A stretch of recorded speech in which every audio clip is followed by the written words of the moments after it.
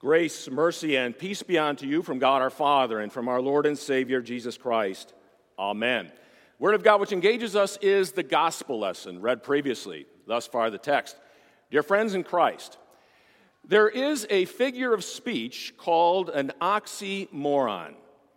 It occurs when you bring two words together that have opposite meanings, like jumbo shrimp or freezer burn. A couple of years ago, my wife Ann and I were on a Footsteps of St. Paul tour, and as our tour bus pulled into Ephesus, I looked out the window and saw a sign on a store there that said, "Genuine fake watches." An oxymoron, to be sure. Well, in our gospel lesson for today, we have a concept that I'm afraid many in our world might think to be an oxymoron, namely, great servant. Many people today look to the person who is being served as the great one, someone who might have a staff of servants to care for them and for their needs. And it seems that the disciples, James and John, in our gospel lesson for today, bought into that same philosophy. There is ample evidence that James and John left a very lucrative fishing business in order to follow Jesus. In fact, in the account where Jesus calls James and John to follow them, we read that James and John left their boats and the other workers and followed Jesus. They indeed thought, as the world thinks, that it's the rich, it's the wealthy who are the great. They were upwardly mobile and probably thought that by following Jesus, they were going to gain greater prestige and prominence. And frankly, their experience as disciples up to that point would probably support that notion. You see, James and John, along with Peter, always seemed to be in the inner circle of the disciples. They were always around when something big was happening. For example, Jesus took only Peter, James, and John up to the mountain of transfiguration, where he was transfigured before their eyes. Jesus took only Peter, James, and John into the house of Jairus before he raised Jairus' daughter from death to life once again. And Jesus took only Peter, James, and John further into the Garden of Gethsemane on Maundy, Thursday evening, where he prayed in earnest to the Father. James and John, along with Peter, seemed to be on the inner track of the disciples. And so, with that as context, James and John come to Jesus and ask the ultimate question: "Teacher, we want you to do for us whatever we ask of you." Jesus responds, "What is it you want me to do for you?" "Grant us to sit, one at your right hand and one at your left, in your glory." Those last three words are telling, aren't they? In your glory. They, like others, were expecting Jesus to set up here an earthly kingdom with a great deal of power and a great deal of majesty. And they wanted as much of that power and as much of that majesty as they could possibly have.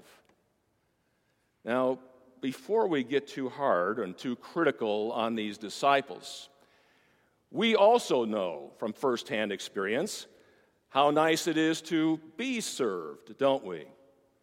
We know how nice it is to be in the spotlight at times. It's that old sinful nature that still lurks around in our heart that turns us in on ourselves. Always self-indulgent, always self-promoting. It's that old sinful nature that tries so very hard to turn us away from our God, away from our neighbor, and in on ourselves.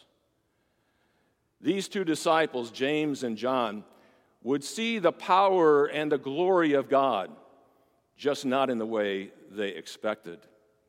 For the power and glory of God are chiefly shown not in the way the disciples were thinking, and not in the way the world is thinking, by a great display of power and might, but rather in serving, in putting the needs of others above our own. And nowhere is the power and the glory of God more visible and more clearly seen than on the cross, where Jesus sheds his blood, where Jesus voluntarily lays down his life for the sins of the world. It's on the cross that Jesus drank deeply from the cup of God's wrath and anger over sin. He drank every last drop of that anger and that blood. And he did that for you and for me and for all people. You and I have no greater servant on the face of this earth than Jesus Christ, our Savior. Just stop and think about that for a moment. The almighty, all-powerful God who was there at creation, through whom everything was created that was created, serves us. Although in the eyes of the disciples, although in the eyes of the world, great servant might be an oxymoron, it is not in the eyes of Jesus, and it is not in the kingdom of God. For as Jesus said in our gospel lesson, whoever would be great among you must be your servant, and whoever would be first must be slave of all, even as the Son of Man came not to be served, but to serve and to give his life as a ransom for many. Now, in gratitude toward God, and more specifically to Jesus Christ, we as God's children live our lives. By the grace of God, through faith in Jesus Christ, we have been set free from our sin and from the guilt of our sin. As people who have been set free, we are now free to serve God and our neighbor. And as people who have been set free, today at St. Paul's we are focusing on servanthood. We are focusing on the ways that we can serve one another here at St. Paul's. We are also focusing on ways that we can serve those outside of our St. Paul's family, those that we haven't even met or maybe will never meet. We're focusing on how each and every one of us can be totally involved in fulfilling the mission that God has given us here, namely to strengthen the saved and save the lost. Now, perhaps you're already serving here in a number of different ways, but you might want to change. You might want to change in that type of service. Perhaps in other cases, you're wanting to serve here at St. Paul's, but you don't know where to begin. And so I would direct your attention to the insert that's in your bulletin today. It is entitled Servanthood Sunday. It has 4 sides on an insert that describe the many different ways that you can be involved here at St. Paul's with your time and your talent in service. And it has a brief description after each and every one of those. And then there is also a 1-page response page that has, again, opportunities for you to check a box in front of the area in which you would like to serve, place your name and contact information on it, and then we would ask you to fold this 1-page sheet up and deposit it in one of the 2 boxes up in front or one of the 2 boxes back in the narthex. And those boxes will continue to be up throughout the coming week and next weekend also, if you would like additional time in order to prayerfully consider these different opportunities to serve here in our midst. And I would submit to you that there is great joy in serving with one another here at St. Paul's.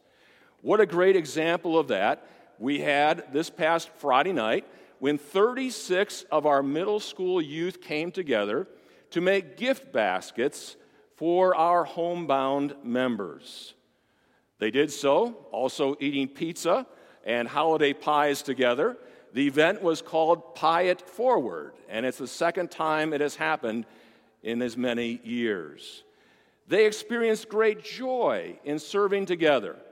And just think of the joy that the recipients of those gift baskets are going to experience as well. And what a great joy it is to serve here in our midst, here at St. Paul's, on a day when we, as God's servants, are receiving 58 new members, 15 of them by adult confirmation. What a joy it has been to have 4 baptisms in 4 days here at St. Paul's. God continues to bless us by bringing so many different people into our midst in the St. Paul's family.